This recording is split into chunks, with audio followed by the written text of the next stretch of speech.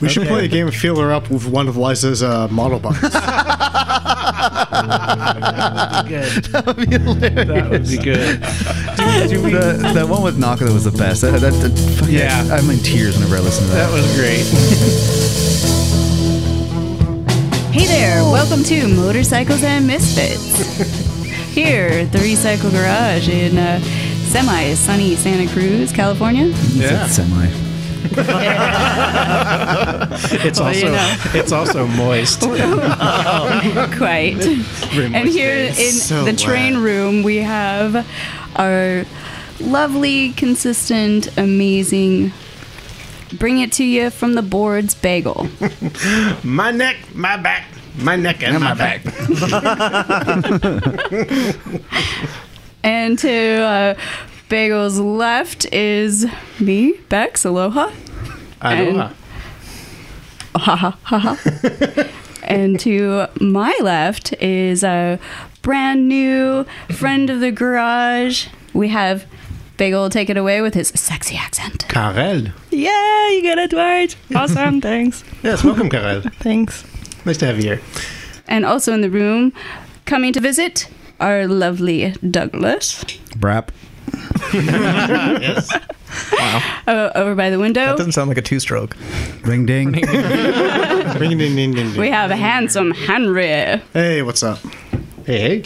And heavy and charged, sitting in the cushy chair, we have our electric iron butt Brandon. And also new to me, but not to the garage or the peeps here, is our caring Christian. Hi, how you doing? I don't know. And then Jeremy, on his trip once again. My trip? Well, you know. I'm always on a trip, I guess. Tripping. Yeah. But howdy.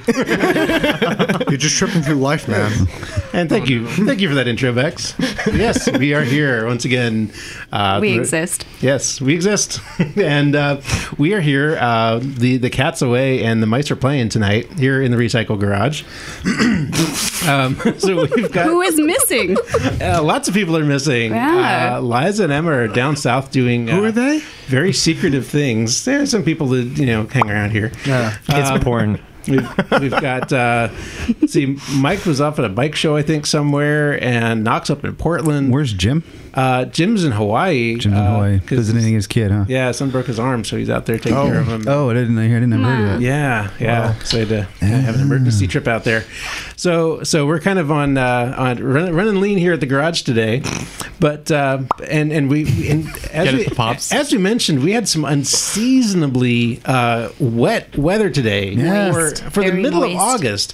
We woke up; it was raining here in Santa Cruz. It has been like 100 degrees like last week. Look, And the weather here all of a just sudden sucks. Global warming is a lie. Well, Climate change. Come on. the weather is getting weird. So, so it's a very strange day here. We did have the sun did come out a little bit. It fought its way through the clouds, but we had some work done today at the garage. Yeah, we fought our way through the moistness. Yes. And did breaks, believe it or not. Everybody was doing breaks. It was a break Today. day. Well, she It was cracked open Sunday a break. bottle of some fresh fluid. You gotta use it. You know? Right. While the air is full of moisture. But we had, let's see, Bex, you did brakes on your bike. I did. And let's see, who else did brakes? Brandon? Carol. Yeah, that's I right. did break. Yeah, you did brakes. Yeah. Jeremy, you did brakes. Yeah, I just flushed them. Yeah. Oh, wow, you did too. And I also did breaks too. I should have done them. Everybody was doing breaks today, but You get breaks. You get breaks. everybody gets breaks. Stopping force. Yep. So there was that, and let's see, what else were we doing? Bex, you did some other work on your bike, right? Yeah. I cleaned out my radiator. I did chain maintenance. Let's see what else. Cleaned out the brake rotor. It's been hanging out too long. I just cleaned out my carbs yesterday, so it's doing like a final clean. And On what bike is this? this is my 88 Honda Hawk NT650. Sweet. Yep. And Bella. So she's back. And an oil change too, right? I did. Yep. Yeah, oil with filter, by the way. And Not a K&N filter, I hope. learn that lesson. Do not do that. I learned that the hard way. And it's not necessarily a K&N filter that you want to be concerned about. You want to be concerned about anything that has a nut welded to it.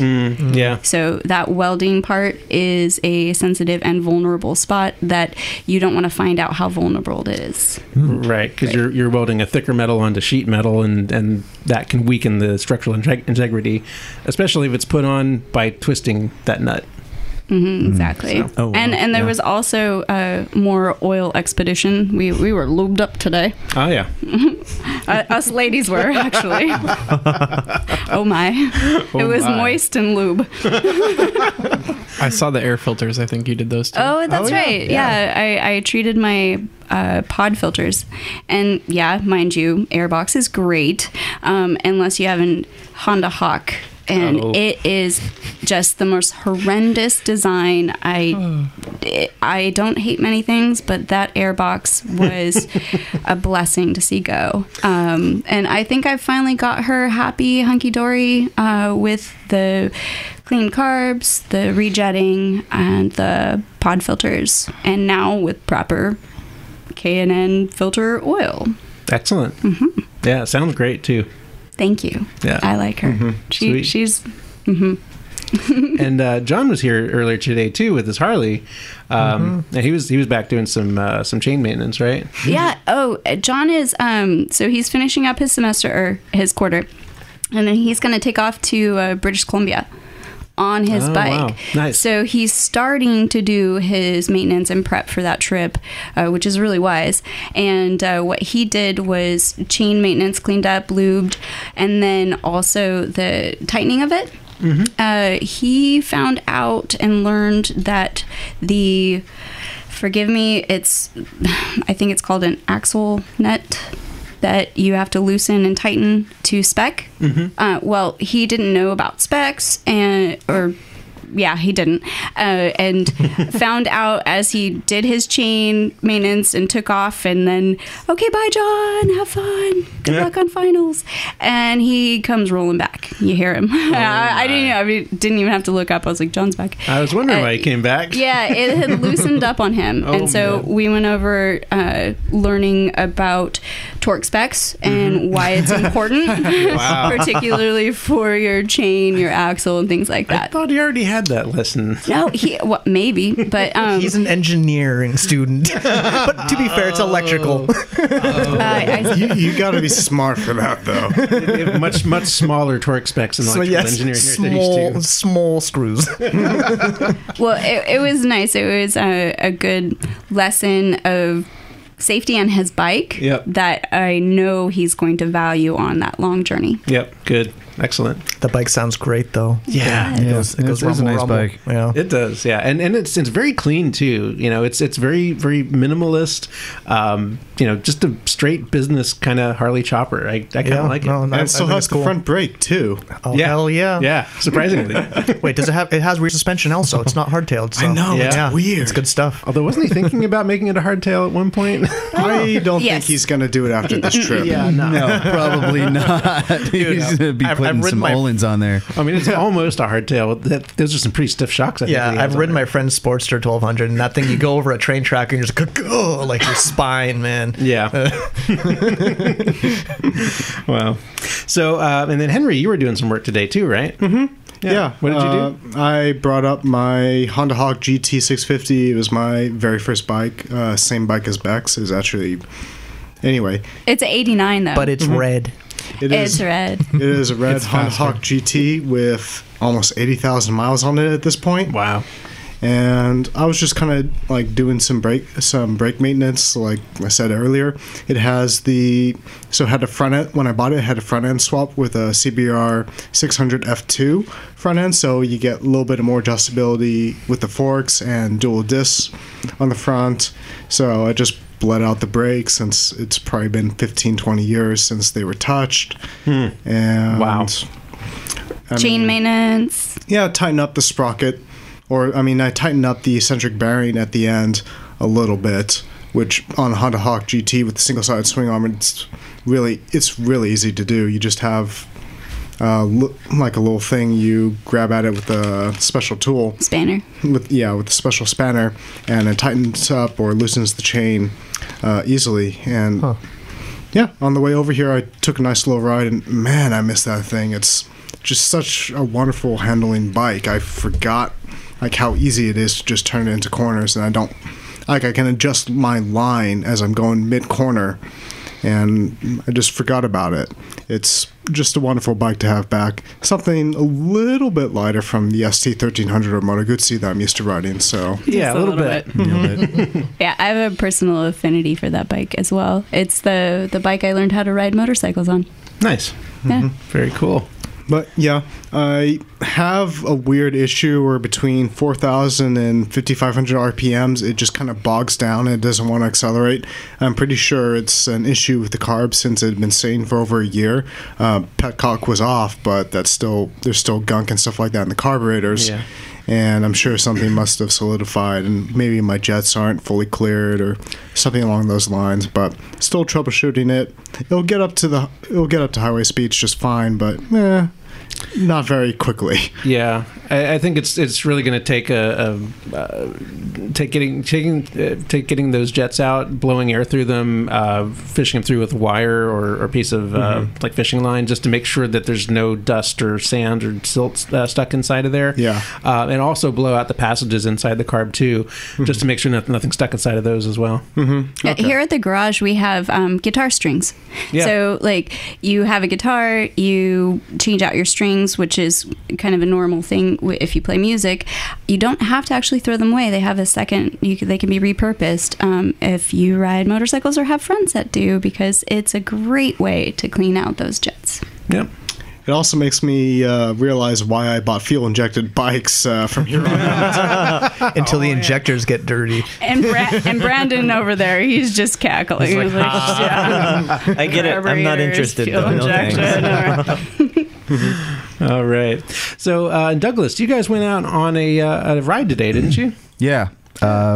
Adrian and I and Christian and this guy Charles that came from Los Gatos, who saw the ride on the Santa Cruz Supermoto Facebook page, and we expected about 10 people, but everybody else flaked, so we just had breakfast and went up and took some mountain roads to Buzzards Lagoon, which is a couple miles of dirt road with a couple offshoots of dirt trails and stuff, and I think it's all public land, so I mean, I don't know, I didn't see no signs, and yeah, we just did some dirt stuff and then some twisty stuff, and Hey, Doug, it's only illegal if you get caught. right, it's true. Yeah, we just messed around for a while, and we had a couple instances where we couldn't get our bike started after a tumble, but you know, that's how it is, but you know, luckily it wasn't 85 degrees out, and it was cooler because of the sloppy weather, but it was a lot of fun. And then we got some lunch and then went to the Scotts Valley Art, Wine, and Beer Festival, I think it was, where Mike had a Lucky Charms entered again.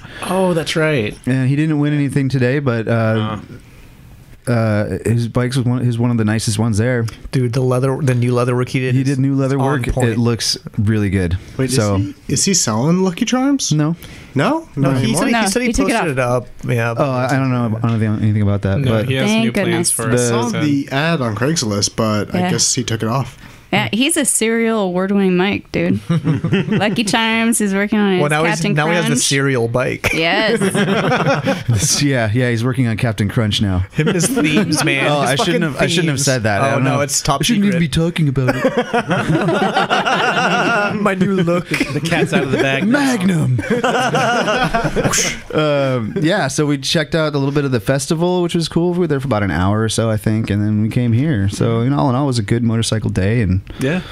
Cool. Did you see any cool bikes at the show?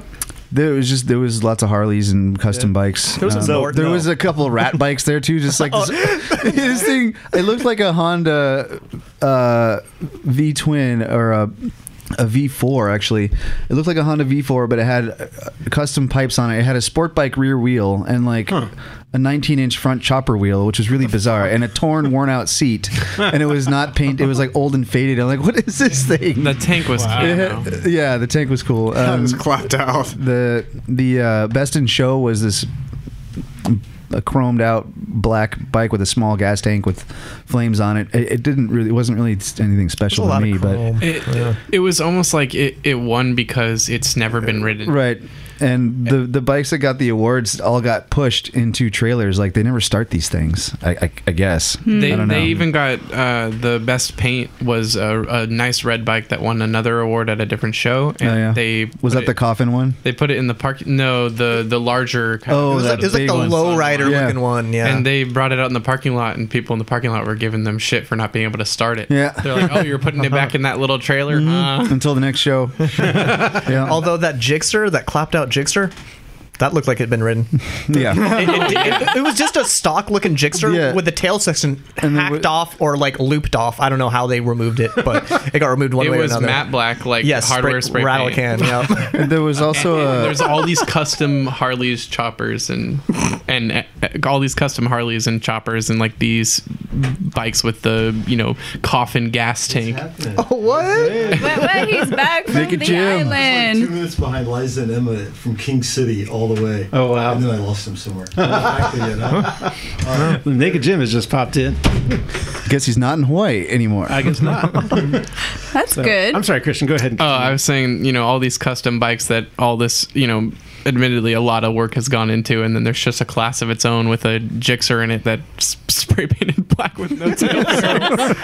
So what you're saying is that the best running bikes are also the ugliest looking bikes. Yeah, probably. My bike's not ugly. I should have put it right next to the Gixxer and competed in that race. Best dirt bike. It's a shoe-in. Absolutely.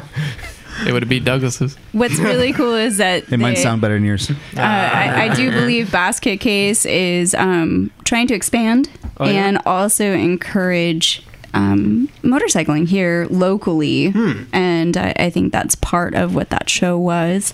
Beyond just choppers, like expanding to rat bikes too. I don't know enough to say, but what I do know is that I think it's Josh. He's a big boon to our local community motorcyclists. Oh yeah, and he supports the community, and it's a lot of hard work to even just to be a participant / contributor to a show.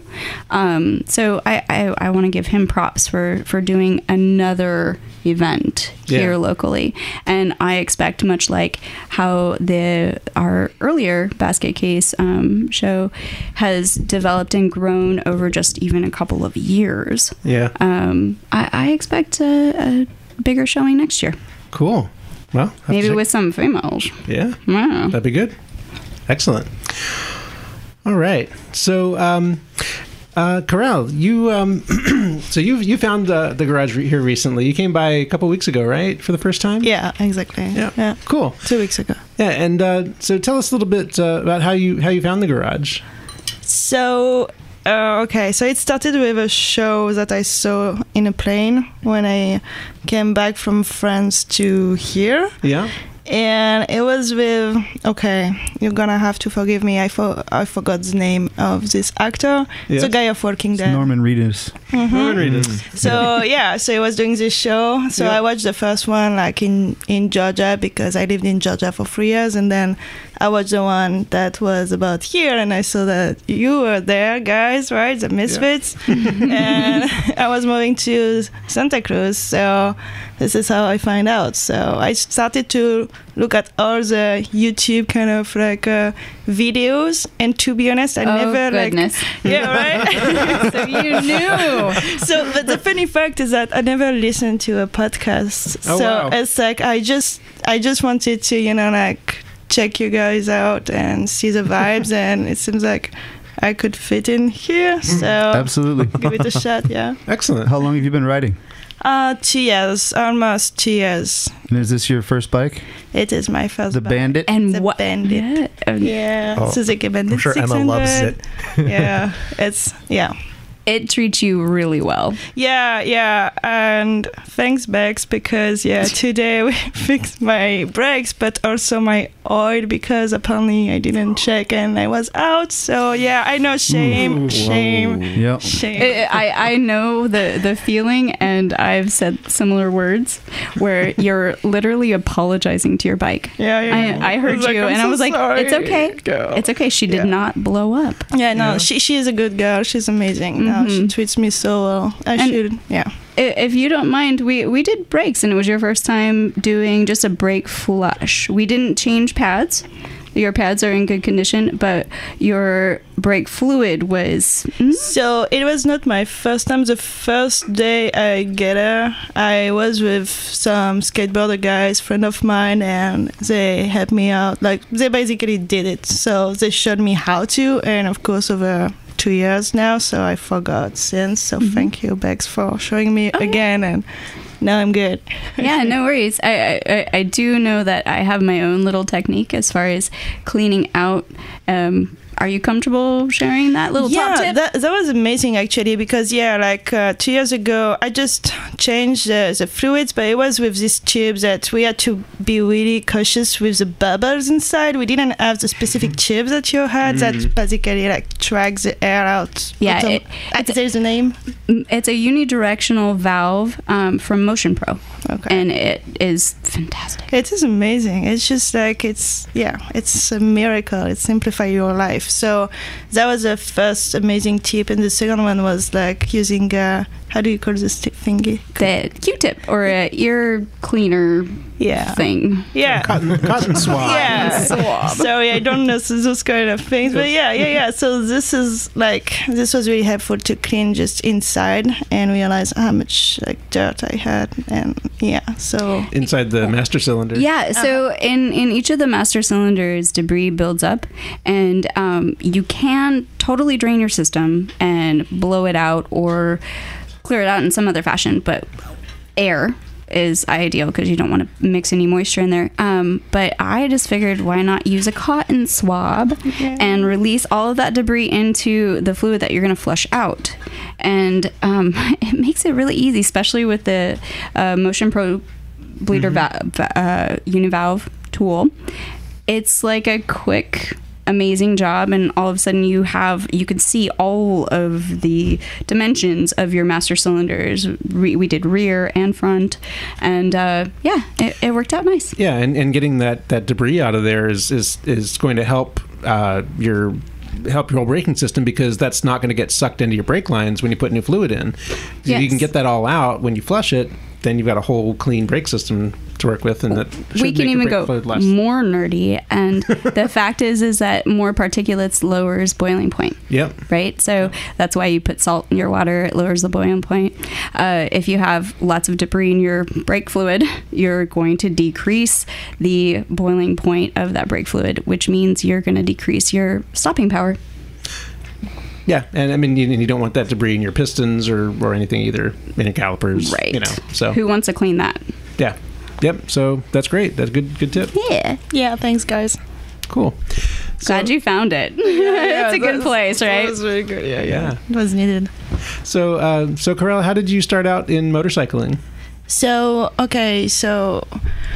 I guess if the question is why did I start motorcycling? It's because I play video games in arcades when I was 8, and I went on a motorcycle, and I was I need to do that with my life. But I grew up in France, and it was not really the kind of things that was, I don't know, kind of empathize in my family. So my bro had a small motorcycle, 50cc, when he was a teenager, but I was not allowed on it. So I came here in America, and this is the land of motorcycle, Route 66. So I was I have to do what I want to do with my passion, my life, my pleasure. So I started to have my license with a Harley Davidson motor class 2 years ago, and I bought the Suzuki Bandit and on the road. So just for the fun fact, I came here with it on the Road 66, and that was the most amazing trip of my life. Yeah. Very cool. Oh, that's excellent. Wonderful. Yeah. Just curious, contemporary news. any chance you saw Easy Rider? Easy Rider, no, I don't think so. Well, it was a movie back in the '60s that was an iconic biker movie, and we just got some very sad news this weekend. Unfortunately, that one of the stars of that movie, Peter Fonda, has passed away.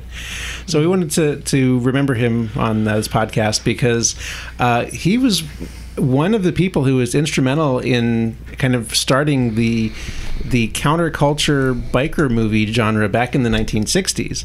Now there were biker movies back in the 50s, the Wild Ones and other sort of B movies that were kind of portraying bikers in a very bad light. But in the 1960s, it sort of had a revival in a different aspect because there was a very big countercultural movement in the 60s during the Vietnam War, and the biker scene was kind of seen as part of that, and this was the first time that a movie had been made that really tapped into that, and Peter Fonda was basically the star of the movie, and it became it was a low budget movie, but became a huge hit, and spawned practically the entire genre of '60s counterculture biker movies. It definitely was motorcycles and freedom. Yep, and rest in peace. Yeah, and that just to note that movie was called The Wild Angels. It was released in 1966. That was the first movie that he starred in, and then of course in 1969 the Easy Rider was released, and that was kind of the probably the best known biker movie from that time. But he also starred in a couple of other movies that were related to motorcycles. Does anybody know any other movies that Peter Fonda was in? Can you recall any? Well, one, and then some of these were some smaller appearances. But in 1981, he appeared in The Cannonball Run as the chief biker, which was a tongue-in-cheek nod to his earlier motorcycle movie career. He was also inducted into the AMA Motorcycle Hall of Fame in 2002. Kidding. Yep. And he also appeared in the last scenes in Wild Hogs as Damian Blade. That blockbuster. That's right. the founder of the biker gang Del Fuegos, and the father of Jack, who was the character played by Ray Liotta. And wasn't he in Ghost Rider? Yes, I was just going to mention that he also played Mephistopheles in Ghost Rider. Yeah. Yep. So, and at least in the first one, I think the role got taken over by somebody else in the sequel. But yeah, so he's been in quite a few motorcycle movies over the years. But he was also an avid motorcycle rider too, and he also had a quote that from 2007 where he said that motorcycles helped him focus. When he said, "I ride an MV Augusta. This is an Italian racing motorcycle. It forces focus. You have to be focused, and in my life, in this business, focus is hard to find sometimes. So I need to force focus, and that's great.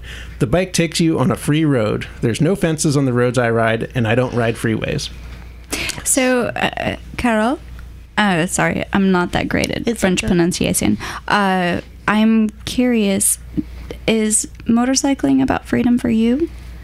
I think, okay, so what you just said, the quote that you just said is exactly about how I feel. It's everything I am doing, like surfing or skateboarding, motorcycling, everything is about focus and being present in the moment. Mm-hmm. And I guess, like in a broader sense, you can see that for some people do meditation to achieve that, and some people, like go to a psychologist to release whatever the needs. But for me, it's like being on a bike allows you to, just all the worries just disappears, and you are with your environment and you feel. So that's about it. Yeah. Cool. Absolutely. Excellent. And Carol, have you taken any your bike on any trips? Any? Well, you said you rode cross country. 66. Yeah. Baby. 66, yeah. Awesome. That was like, that was the main trip I did. Like I went over in Georgia, but the longest one I've done is coming from Atlanta to here in Santa Cruz through the Route 66. Which is interesting. I don't know if you're aware. I do believe both Liza and Jim are hail from Georgia. Oh yeah. I lived there at least. Yeah, at least. Yeah. We talked about it, right? Yeah. Like, It's pretty cool. Yeah, very cool. I'm curious. Now that you've wrenched the garage and now you're here, you see the train room. I don't know. What do you think? I think I can't wait. I would love to go on a ride with you guys because, like last time, like 2 weeks ago, I went with, I think, Jim. Was it his name? I think so. Probably. And so, like, we just had a really amazing trip through the coast. There's Lisa just coming in with the cat. And There's a very Liza, small Not only is The- Liza the back, cat but is she's no longer away. brought the kitten. The cat has come with the kitten. So this is little Stevie Wonder, I believe. Liza's mom, who has adopted from our friends from Canada who visited us a week or two ago. Exactly. This is little Stevie Wonder. Aww. And he's been quarantined for a week in their house, and he's just now starting to get feisty. And when we got him, he was very thin. Yeah. And not really playful, didn't really act like a kitten. Yeah, well, it's kicked in now. Yep. He looks very chunky now. So he is now getting feisty. Yeah.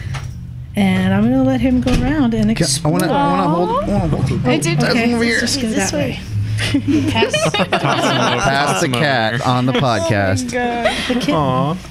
Oh, I can feel a This heart is beating. amazing. Okay, so now we have been completely cute. The show has been completely taken over by a kitten. Show notes, you'll understand. Yes, he's very adorable. Well, Carol is not the only one who has taken a trip. Yeah. Recently, someone in this room has done and attempted to do some pretty amazing stuff. Yes. That that heavy electric butt over there. Yeah, so Brandon. I did my second test of the Iron Butt route through California.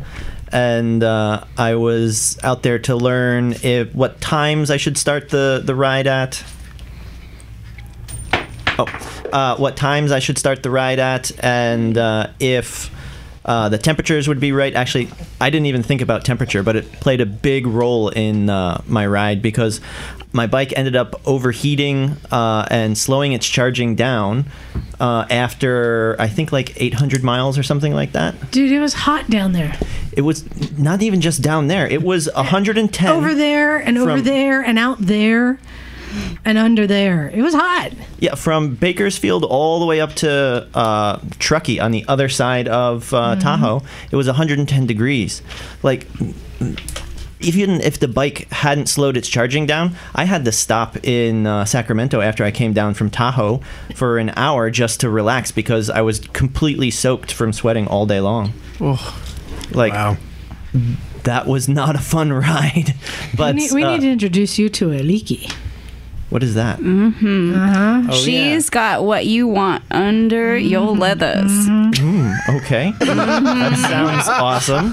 Oh, wait, what? Yeah. And it's Italian. She's I got do what you believe want. that. Oh, that's perfect. Enrica will appreciate that as well as Stefano will. Mm-hmm. Yeah.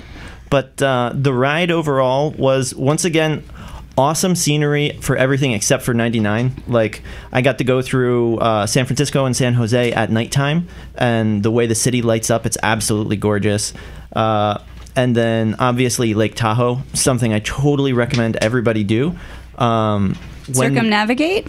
Yeah, well, this time I didn't circumnavigate. Last time I went around the south side as well, but there was so much construction there that we adjusted the route to just go to Truckee, then turn around and come back down into Auburn. Could you do a little summary on the route that you were attempting that iron butt, which for listeners who don't know what an iron butt is, why don't you go ahead and start with give that definition. Okay, so what I was trying to accomplish this time was the iron butt saddle sore, which is 1,000 miles in 24 hours.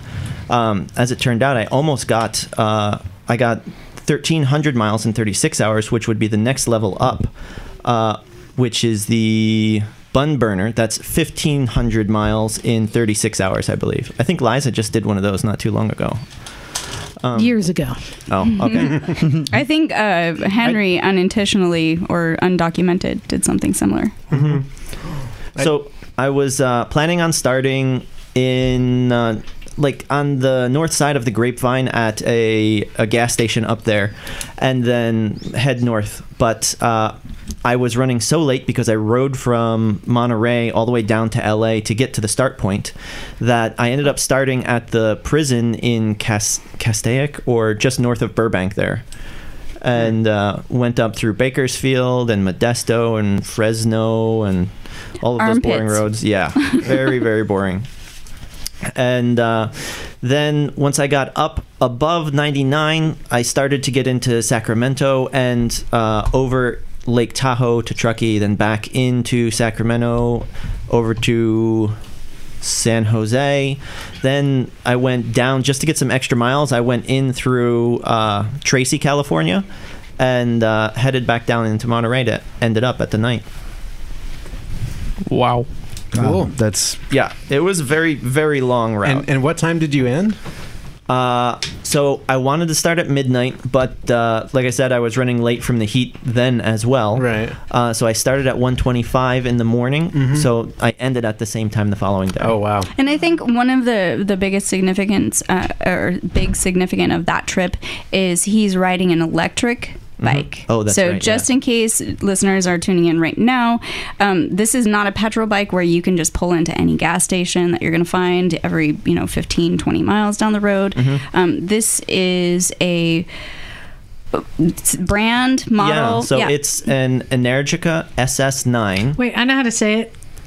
Okay, go for it. Go for it. Ready? Energica. Wow. Yay! You got it. Yay! And for everybody else out there, Morgan found a very easy way to explain how to pronounce Energica. It rhymes with America. That's correct. America. Oh man. Good. Just as long as you get the Energica For one the right, listeners, that's it. you see the hands come up. Oh man, that was another cool thing. So the bike for the second round, I'm actually using a 2020 SS9. That's the bike in the year, and it's the exact same powertrain, but they've added some new features. It's got cruise control and traction control and heated grips. I thought, I remember when I first got ABS on the Zeros, and I was like, who wants ABS? I can control my bike with my foot. That's what it's for. And then the first time the ABS saved my butt, I'm like, I don't think I'll be turning that off anymore. And I swear, when Liza did her original talk about the new Energicas when they first came out, I was sitting here like, cruise control? Who would want cruise control on a motorcycle? What a terrible idea. What? What's that? I would. Me too. And then you learn. Well, so what happened is I drove 400 miles so that I could start a 1,000-mile trek and was late, so I didn't sleep at all. And as I'm halfway crippled and super tired, I'm like, okay, fine, I'll give this thing a try. And I figure out how to turn it on because I didn't read the manual. And figure out how to set the speed. And then I'm like, whoa, this is so comfortable. I can sit, I can move, I can take my hand off the throttle. I can, not that I would ever do Facebook Live while riding. So you do a lot of prep for these tests, huh? That's, prep? Well, no, not really. I think his point was he's emulating the typical consumer who wants to go into the showroom, get that bike. They're not going to read the fucking manual, and they want to take off on a trip. Right. I was attempting to emulate that. Yeah, that's what I was doing. What he was doing. And what's the range and what's the charge time? So the range on this bike was between 60 between 60 and 80 miles was the range I was getting, but I was riding at like 70 to 80 miles an hour almost the whole way. In heat. Oh man, it was so hot. Foul. Not me. Not it. No, not it. What? At least I don't think so. No. No. How was that coming from? Wait, is that Bex? Yep. Oh shit. Party foul. Gotta do 10 push-ups. New rule. Wow. I have no idea how my Pandora just turned on. Copyright strike. Nope. It finally just disconnected from the speaker, maybe. And so you 80 miles an hour for 80 miles, 60, 80 miles. And and you did it 1,500 miles, 13. Yeah. And it took you that long because of how long is the charge time? Well, so actually, the charge time normally is about 20 minutes. Oh. What happened on this ride was, first off, as Liza said, I do a lot of prep. And what I did was I punched the route into Google Maps. And, maps get small when you have other things open on your phone. So it was kind of difficult to know exactly where to turn. And so I remember at one charge stop, I ended up doing 3 U-turns to get there. Mm-hmm. So I lost a bunch of time that way. And then after the sun rose past Bakersfield, it started to heat up over 100 degrees. And so the bike slowed its charging from 24 kilowatts down to like 16 kilowatts, and it bumped my charge times up to 30 minutes to 35 minutes a stop. Which still, in comparison to the next contemporary electric motorcycle, that's still how many kilowatts more? So both Zero and Harley have 1C charging. So comparatively, the speed that you're charging at doesn't matter so much as how long it takes you to get full. So Zero and Harley, with their best models, it takes 1 hour to fill. And the chargers that I've talked about on the show before, I brought into the Zero industry to get that 1 hour charge. I used to defend, I can tour around a motorcycle, I got a 1 hour charge. But when you have a 20-minute charge, it's like, it is so different. Touring is actually like something that makes sense now. Yeah. Douglas, how's it sound to you? Ride an hour, charge 20 minutes? Yeah, sounds good. You got to take breaks, Yeah. For that type of riding, absolutely. All right, I got some questions for you. Tell me if this is cheating on your next attempt. Solar panels. No. Would it be cheating to have maybe one of these misfits on their petrol bikes leading the way so you're not getting lost, and that also maybe going ahead to the charging stations to make sure they're free to give you a report? I could actually really use that help because one of the other things, I had a few stations that I got to that were full up with people charging. Right. So raise your hand if you volunteer. Wait, actually, I do believe there have been volunteers. We got volunteers. Yeah. You can also draft behind the bike and you'll No, that'd be cheating. That's cheating. Yeah. No, but to have scouts go ahead, you've got plenty of support here, dude. I would really love that, Just guys. don't call me. No, I think that this kind of came out of I want to do a iron butt at Tecate. Right? Like we were chatting about go to Tecate, have a Tecate, and come back. And it was like, oh man, if you could do that on an electric, that'd be awesome. That would be awesome. And like show the peeps that it could happen. Yeah. Well, and now it's getting there. Yeah. So I wasn't really paying attention. How far did you get in how many hours? This time, including all of the stuff I got 840 some miles in 24 hours, and in 36 hours I had like 1345. That's awesome. That doesn't count for anything, but yes, not yet. That is good numbers to throw up. What it was really good for me with those numbers was learning what caused me to be slower. Yep.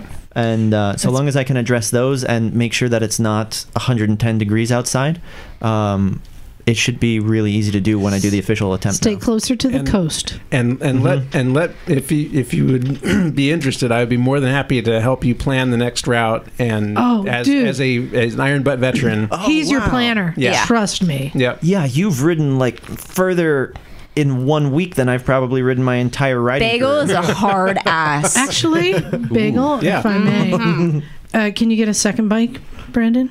Can you? I may have another bike. Can you ride a sport bike?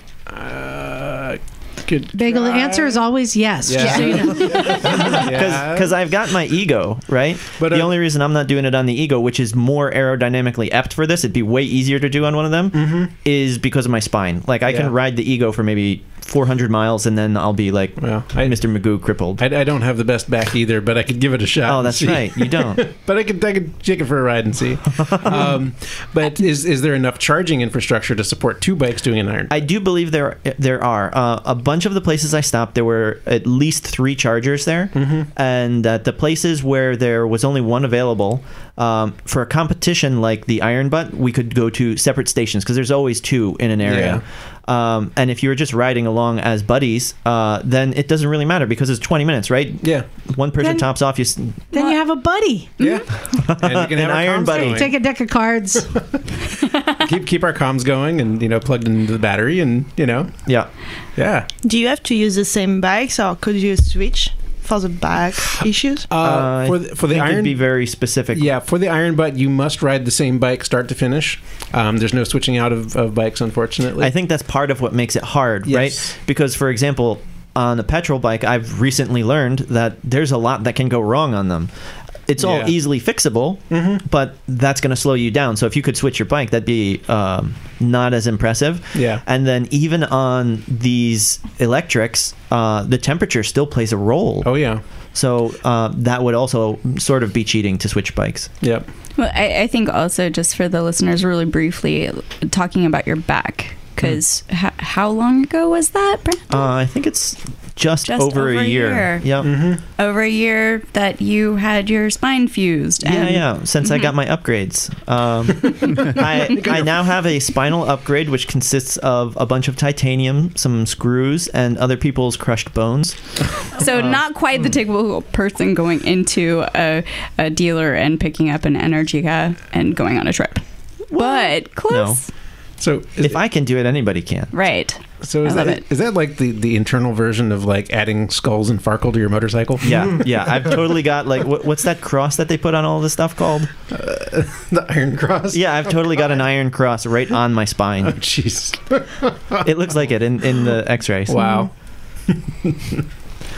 But yeah, that would be. That would be a lot of fun to do an Iron Butt on electric. Let's talk about that. Let's do it. Or Bagel, maybe you should contact Vespa and get one of them's. They're not going to be doing any Iron Butts anytime soon. I'm afraid. But Bagel, you're going to be coming down to the shop to get some cool stuff pretty soon, right? I hope so. Yeah. Yep. Have we talked about your plans? Oh yeah, we've talked about my my desire to convert one of my scooters to electric. Okay. And I'm talking with my friend who's got all my engine parts right now to send some of those back so we can get started on that. And what we were talking about today was the batteries that you wanted to put into it. The amount of battery that you want to put into that thing is insane. Yes. You could do an Iron Butt in like 18 hours with that. Something like that. Yeah. And but if they can get charged up fast enough, So Yes, but can it wheelie? No. Okay. We can put all the batteries in the back. Yeah, we can put them all. You have to rack. like perpetually balance it. Right. Now you're talking. Yep. So, I believe that we have a few porn pics here that people have come up with, right? Yeah. What do you have, Doug? I have this wonderful Puch. It's a 1979 Puch Maxi 72cc moped up in Nob Hill, California. Speaking of the scooter. It just got deleted. I refreshed it and it got deleted. But it was like $400. Says it it needs to be registered though. But the Puch was a peekaboo Puch. Oh well. Dang it. Sorry. Maybe I'll try again. You snooze, you lose. It's been deleted. But yeah, that was it. Dang it. Someone must have bought it or he changed his mind. If someone buys it, then he wins by proxy. Right? Yeah, exactly. Oh, man. It was that good a deal. That's how good it was. I feel suddenly less awesome. And do you have the ad up there, Brandon? I have a different one. I have the Moped Moto Bacane. Oh, yeah? For $450 in Capitola. That's like down the road. Yeah. Yeah. And it is a moped, scooter, Moto Bacane, used to run, but sits for about a year. Not running at the moment, $450 or best offer, possible trade, ready to pass this project on. Is it an orange one? It's an orange one. Yeah, orange I've and seen white. that one before. I see. So he's been working on this for a while. Yeah, I think he was trying to sell that one for $700 about 9 months ago. He's ready to trade now. Yeah, we should find like a crashed helmet and bring it to him. Do you have like do you have a working leaf blower somewhere? At least this one works. Right. Cool. And Henry, did you have a porn pick as well? I do.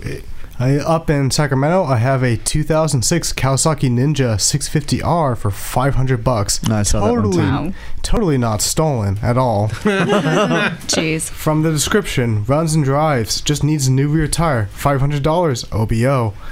Does it have a key? Wait. Does it have a picture of a guy sitting on it with the picture of the guy whited out? No, but Does it say no key? No, but it's obviously in a trailer park somewhere, since there is no garage here whatsoever, and it's missing its front headlights. So fine stuff. Yeah, you just don't drive at night. That's all. It's totally legit. It's legit. Don't worry.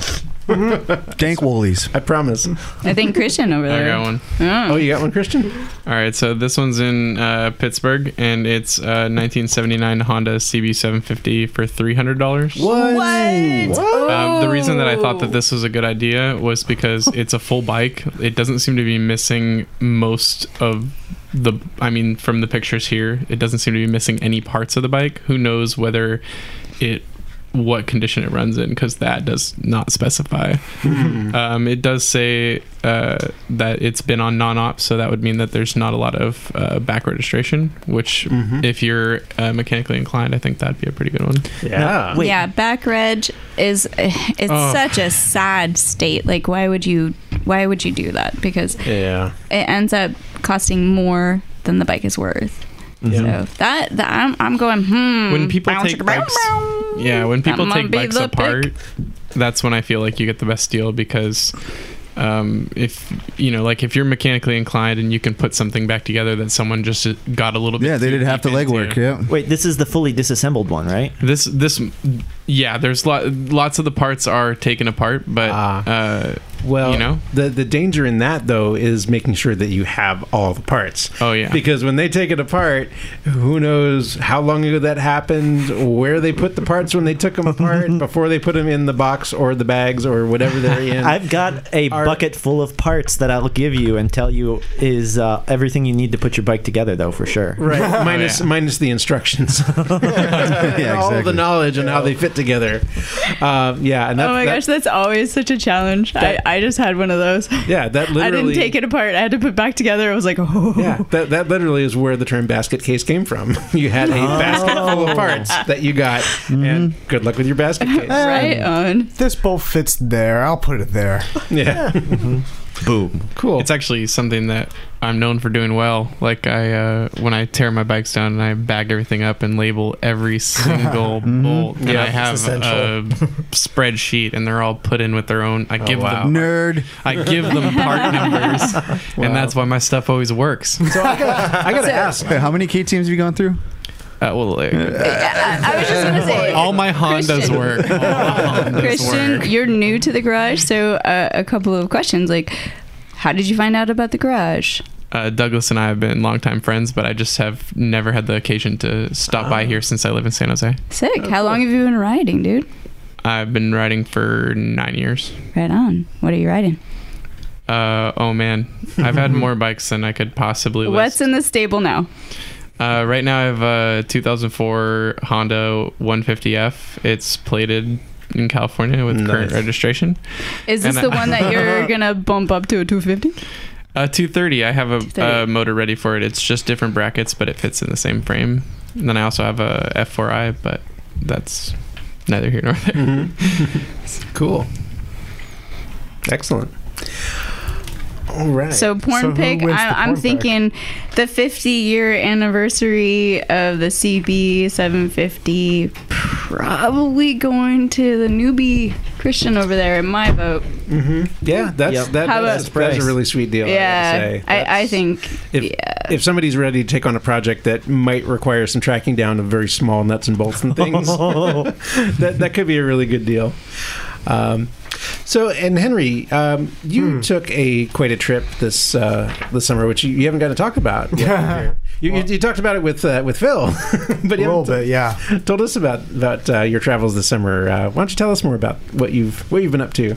Yeah, over the summer, I took a trip across the United States to get to AMA Vintage Days, hang out with Phil and the guys at Cleveland Moto. And I took my ST 1300 there and back. Total trip was about a little bit over 6,000 miles to get there. Cool. Mm-hmm.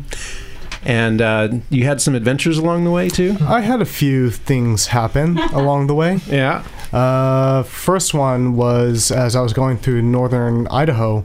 I was planning to go to Yellowstone. I've never been there before, and just take a nice easy day, just kind of ride around Yellowstone, maybe go for a hike or two. Sounds nice. As I'm going through northern Idaho, I had my visor up on my helmet, and something flew in and hit me right above my right eye, and it stung me in the face, and I scraped it off as quick as I could, but I realized it was probably like a bee or something like that of some sort, since I saw yellow and black on it. And the next day I felt sick, like physically sick, like I had a cold or a flu or something like that, and I pulled into an overpriced motel in Yellowstone and just spent a day there recovering, and my whole face, the whole right side of my face swelled up, and it swelled up so bad I couldn't actually see out of one of my right eye. Wow. And I'm allergic to bees, so that's kind of a bad thing. Oh, that would definitely be a bad thing. Mm-hmm. Yeah. I didn't have any Benadryl on me, so I just ran to CVS and applied topical cortisol since they didn't have any Benadryl there.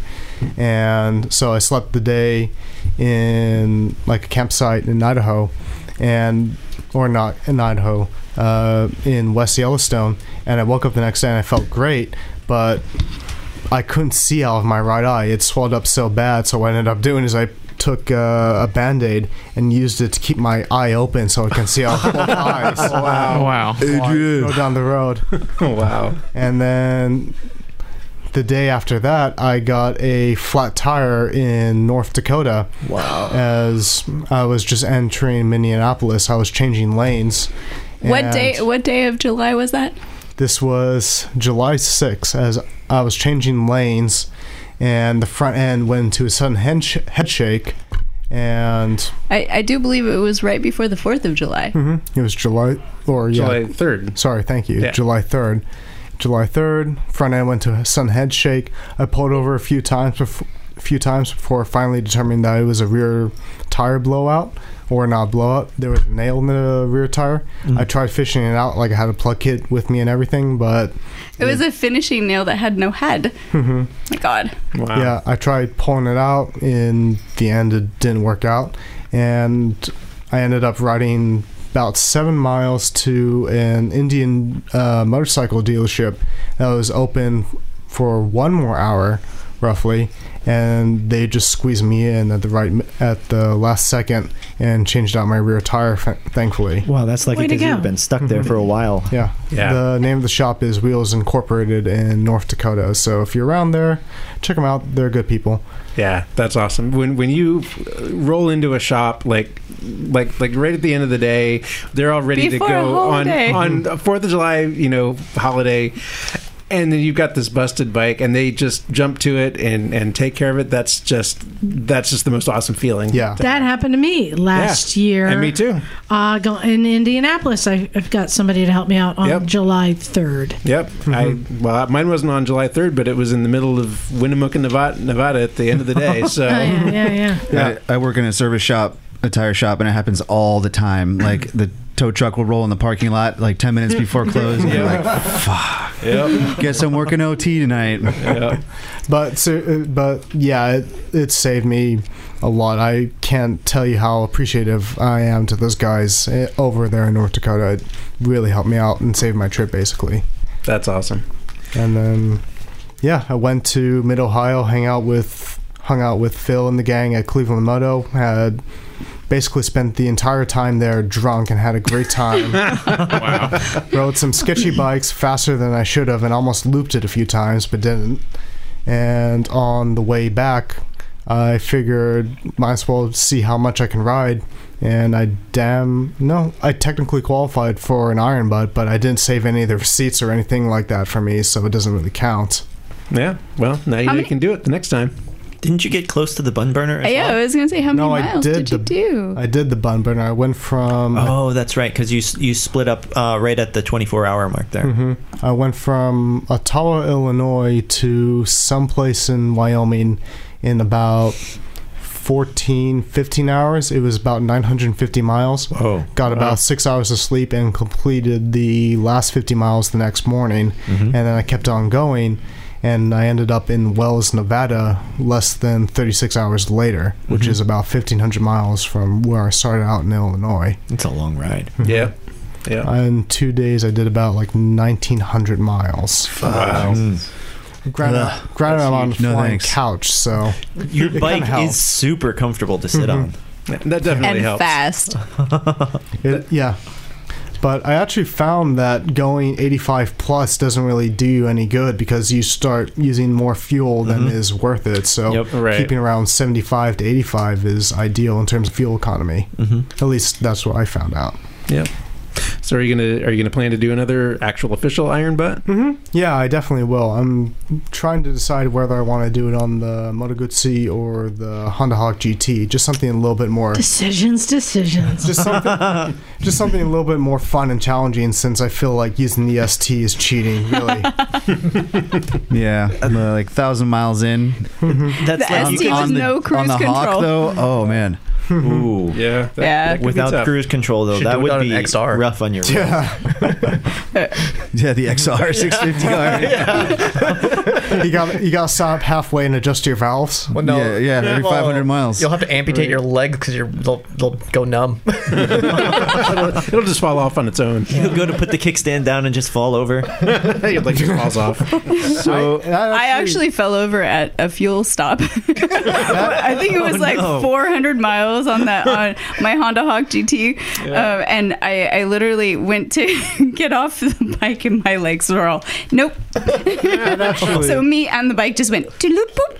That actually happened to me on this trip when I pulled into a gas station in Wyoming. I got off my bike. I was like 14. This was at the end of the 950 mile stint, and as I got off my bike, I almost fell down because I didn't realize how tired I was. Oh man. Yeah. Yeah, the fatigue will really creep up on you before you know it, especially when you're riding, because you're focused so much on your riding. It sometimes is hard to realize how tired you're actually getting until you really realize it, and something wakes you up. Yeah, when you have that sudden oh my gosh moment where you realize that you weren't paying attention for the last 10 seconds. Yeah, it's scary. Or oh my god, my eyes were just closed and I didn't realize it. That never happens. I love the crab hands when your hand just suction shut. Yeah. So you're at the gas station trying to grab a ice water to stay hydrated, and is your that hand just goes. Is that the Zoidberg? Oh my gosh. So listeners, if you experience that, it's more normal than you might believe. It's also time to call it a night. Yes. Yeah. And hydrate. Yeah. Yeah. And night bananas. That's what I needed. I needed a night banana. Yes. Yep. I've been eating night bananas lately. Yeah. And but there was a couple of other bits of motorcycle news that I wanted to touch on too. The annual Sturgis Rally is wrapped up, and what was that laugh? So, how many deaths this year? Actually, surprisingly few. There were only 2 motorcycle-related deaths. Okay. Just to clarify. Yeah, only 2, which is the least since like I don't know, like Yeah, you're 2004 usually or like something. 7 to 9. I think. Yeah, It's like more than the Isle of Man. That's tragic. yeah. So the Sturgis Valley is more Sturgis dangerous. Valley is more dangerous than racing Isle of Man. It's so good. Or Pikes Peak. Yeah. true. Yeah. But yeah, so it was a much safer year this year. Though technically there were 3 deaths. 3 deaths. Yes, there was one person who died due to carbon monoxide poisoning in the trailer. Yeah, that's unfortunate. But the overall attendance at Sturgis was down this year. It only reached 499,654, which is down from 505,969 last year. So it's a good 10%. Yeah, well, it's a good. Yeah, good 6 right? Or 1%. 1% at least. Decimals. 6,000 people less this year. But from what it sounded like, it was a successful event. I'm glad deaths went down. There's a lot of things that happen, like drug busts and people getting tickets and everything. It's huge, but I'm glad to hear that went down. Yeah, and there's also a very strange article in Forbes magazine about like food and drink at Sturgis this year. So that was kind of interesting. Forbes level vendors? Apparently, I don't know. Okay. So, but so that was one bit of news. Another bit of news that I wanted to touch on is Elvis's last motorcycle is coming up for auction. Oh, yes, this is a 1976 Harley Davidson FLH 1200 Electroglide. No, Brandon, it's not electric. Oh, I was excited for a minute. I know you were. And this is some people are estimating that this bike may go for as much as $2 million at auction. Dang. And this is like I said, this is the last motorcycle that Elvis ever owned. He sold it something like 70 days before he died to a Harley dealer. This bike has never been registered in anybody else's name except Elvis. It's still registered in his name. Whoa. Yes. Whoa. And I guess his estate kept the registration up, and so now it is coming up for auction. And so which museum will get it? Yeah, right. We're collector. Well, no, it's still registered under his name because he's still alive. Wait, I wonder. Oh my gosh! There's some bikes of his at the Graceland Museum. I wonder if this one is from there. Or will end up there. No, it may end up there. Oh, because the dealership had it. Right, this was sold to the dealership interesting. shortly before he died, and I think they kept it ever since. So that'll be interesting to see. And there was also a bust of a motorcycle theft ring in New York. Yeah. Yay. And they found a total of between November of last year and May of this year, they had taken a total of 43 bikes. And and they also or at least that's what they recovered was 43 bikes and a GMC Sierra van that was being used for the crimes. Do you know what was happening to them? Were they getting parted or were they getting sent overseas? Oh yeah, they were getting chopped up and parted out. It was a total shop operation. This is like movie level criminal stuff. Yeah. Here's what I propose Straight to eBay for punishment. Anyone who's had a bike stolen, like our friend Douglas here, Me too. it gets to come out to like a football field, and they got to go through a giant spank machine of all the people who had stolen bikes. Oh yeah. Spank machine. I'm gonna freaking curb stomp them. Some people might enjoy that though. I don't know. So so those are just a couple of news items that I wanted to bring up, and we also touched on earlier, Liza, on the fact that Peter Fonda had passed away. I don't know if you wanted to say anything. Moment of silence. That's good.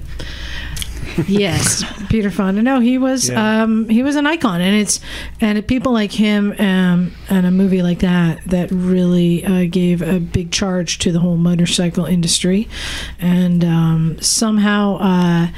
The Chips remake didn't have that same boost. I didn't even know they did a remake of it. So it's hard to say what makes a movie so iconic, but it truly was. And Peter Fonda was a biker. He really was. He was a cool guy. Yep. And also featured on Ride with Norman Reedus. Was he really? Yes, he was. Oh, I didn't realize that. Wow. Apparently somebody didn't keep watching the show. I had to catch up. I don't have cable. What's Nice. cable? No, just kidding. So we got some emails. Can we do emails? I'm going to read this one and then Yeah. bounce. All right. So this is from Michael, titled DR350 head. Poor John bought Liza's DR350 and that's leaking oil out the side of the head. Oh no. So Liza listened to the podcast and heard the story about the DR350 head and the crack. If you take the head off and take it to a machine shop, there's no reason they shouldn't be able to take it up and re-drill and tap that head. Probably wouldn't cost more than $200.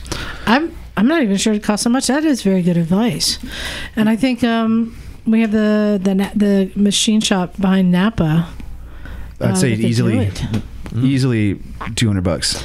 That is a great suggestion. Thank you I very don't know much. if there's magnesium in that head or not, but if it's magnesium, they're probably not going to touch it. Yeah. But if it's older, I don't know. Yeah, good suggestion. Would be worth a phone call. Wait, so what do they have to retap? Well, they just fill in the hole, the entire hole and the crack, and then retap. But where's the crack? When he put It's in the bolt that holds, basically the oil goes through a banjo bolt, the oil line, through a banjo bolt into the head, and it got cross-threaded, and when he tightened it down, it cracked the head. Okay. So now it's leaking out of the crack. Which sucks because he just bought it like a week and a half ago. He bought it, and that day the oil line blew out. He bought it from me and took it for a ride. Who did it? He did. He did. Oh, okay. Well. And then he bought new oil lines and installed them. Oh, but it wasn't the oil lines. No, I think it was oil lines. At first. Because you look, if anyone who saw him test ride that bike, he loved to ring it out and ride it. And he even came back on a test ride and said, "Ooh, that thing wheelies, dude." It's an old DR350. I know. I haven't really ridden it for a year, so he bought it from me, paid, because I'm like, I'm not letting you do any more test rides. He took it up. He took it up into the hills, went riding, and blew out the oil line. It's a 1992 bike. Yeah. Not a shocker. And then he bought a replacement on eBay, installed it, cross-threaded, and cracked the head. Oh. So he fixed one problem and made another, basically. Yeah. Yeah, that's what I think. He thought that, Made it no, it was leaking all along. It's like, I don't think you cracked the head. That was a big. I don't think you cracked the head by riding. I think you blew out an oil line. Yeah. Yeah. So anyway, good advice. good Thank advice. you very much. Excellent. I've actually used that shop for my GS500, and a bolt had snapped off the head, and I couldn't get to it. And I called him. He's like, "Don't touch it. Don't touch it. Just bring it to me." So I gave him $25, and I picked it up an hour later. Wow. And I got a little tour of his shop. He's got a lot of very specific large tools in there that do like one thing, but you need it when you're a machinist. You know? And it's a car automotive shop, but he's a biker. So if you walk back there and talk to them, he'll take some of the bike engines. Yeah. Nice. Yeah, Definitely. cool guy. I'm gonna take off. It's late. I gotta Good go seeing eat. you, Dad. And yeah, it's great to be on the show again. Yeah, good to have you back. Thank you. Thanks for coming by. Don't let the cat out. You know, when I was tearing my bike down, I had one of the exhaust bolts get stuck inside of the motor, and I took it to a machine shop, and they were trying to find the right tool to kind of like one of those tools that grips onto it and then kind of backs it out. And there's no luck. And he ended up grabbing a pair of vice grips and tightening them down to beyond the point where a human could shut it. And then he grabbed another tool and he used the other tool to clamp the vice grips down, and then he just spun that sucker out. That's brilliant, actually. He tapped the hole for me and charged me $20. Nice. Yeah. There's a lot of resources out there for stuff like this. People don't realize. Yeah. I have one here, Bagel. Yeah. This one says, huge debt of thanks to Miss Emma. I just left her, actually. We had a wonderful weekend. Excellent. Yay. Remind me to show the picture of the 4-pound lobster I ate. Whoa. Yes. It says, please pass along a huge thank you to Miss Emma. I was helping a friend on a Toyota pickup truck, and we needed to replace the pilot bearing in the crankshaft. We'd been to the parts store several times for different tools, and none worked. They're all similar, a pair of hooks which point outwards and go through the center hole in the bearing, and then you run a screw into the middle, push them apart, and hold it against the edges of the bearing while you pull it out. Simple, right? One set was too big. One set wouldn't pull. The third fit and worked, but the hooks were so flimsy they just bend inward past where the screw ended. Ooh. My friend was preparing to modify them by grinding down some parts when Emma's story about fixing the Goldwing rear bearings with feeler gauges popped into my head. I dug into the toolbox and found my feeler gauges and managed to jam them into the gap the hooks were bending into. Success. Wow. The bearing pulled out just like it was supposed to. Thank you so much to Emma and the Misfits for sharing that Goldwing story. It was just the inspiration I needed. Awesome. That's great. Random factoids that you just don't know when you're going to pull out of your own mental toolbox that'll turn into a physical tool with your bike. Some feeler gauges bravely gave their lives for that. that bearing. All right, I've got an email here, and this email is titled "Scooters," and this is from Matt from My Motorbike Obsessions blog. Oh yeah. So Matt writes, Bagel, glad you got the reins for this week's show. I have a very relevant question that falls into your area of expertise. A couple of months ago, I moved to Japan as I'm in the Navy. I'm thinking of going native and getting a scooter instead of a bike. The maximum speed limit for motorcycles in Japan is 80 kilometers per hour or 50 miles per hour. Getting anything bigger than a 400cc bike is expensive and kind of silly. Got any suggestions for something fun and unique? Thanks.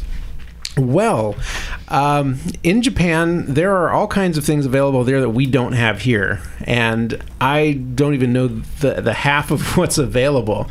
But I do know that Honda does make a really good scooter called the PCX 125. So if you're looking to get into a scooter, that might be a good one to check out. But take a look at the lineups that are available out there. You could probably get a Vespa 125 as well. That would suit you just fine. Or there are probably PGOs, which is the Buddy that's sold over here. That would be available there as well. Bagel, I'd like to recommend a scooter. Sure. The Honda Elite. Oh, you could always do that too. Except what is that? In Japan, I don't know how many Honda Elites are still around. Because they get rid of their vehicles so quickly there. There probably are some people with Honda Elites, but they may be starting to become collector bikes at this point. I don't even know. Earlier today, we were talking about how strict the police were in Germany about making sure your vehicles were all set up right. It's just as bad, if not worse, in Japan. Yeah. Like if you have a piece of trim that's hanging off or something, because someone could scratch themselves as they're walking by, it's got to be fixed and put into perfect condition. Yep.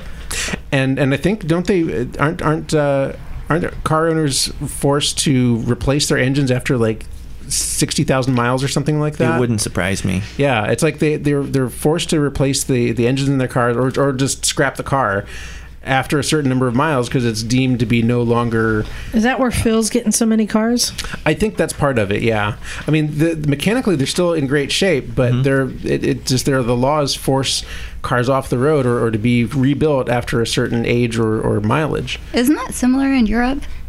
I don't know if Europe does anything quite like that, but Germany and probably a lot of other parts in Europe do have very strict inspection requirements, which is what little inspection there is here is laughable to anybody coming from Europe. I mean, even California, like compared to other states in the United States, what little inspections there are here is just ridiculous. So, can you ride a vintage scooter though?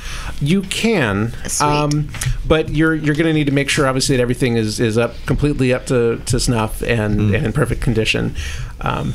So, Christian, you had a point. I was just going to say, I know a little bit about the laws in Germany, and it's nuts. It's people complain in California, and when you're there, it's every part has to pass a code. It has to be certified by this code, and so what ends up happening is that there's virtually no aftermarket scene there, and because of how many rules are and requirements go into each of these parts. So every single part that's on your car has to be certified by this one certification, and if you don't have that, your car is liable to be taken immediately. Yes. And that's if you have one wrong muffler or your door panel is like it's everything. Your Really? So it's not your hood, like carbon fiber hood that is not certified by this, your car will. It has no relevance to if it has a safety impact or anything, just because it's not homologated. It just has to be approved, and I forgot what the approval. Well, it's there's the lettering. TÜV. The TÜV is the TÜV, organization. It's the German, basically their version of like the technical inspection,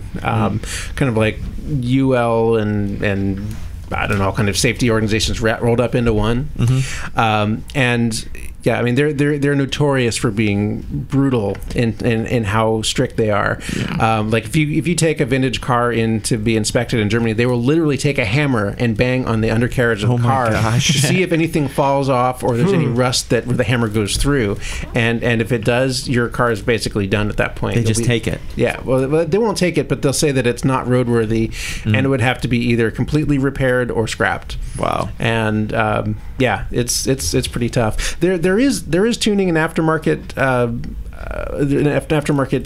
activities going on in Germany, but like I said, they're very tightly regulated, and they have to be approved by the TÜV and the licensing authority.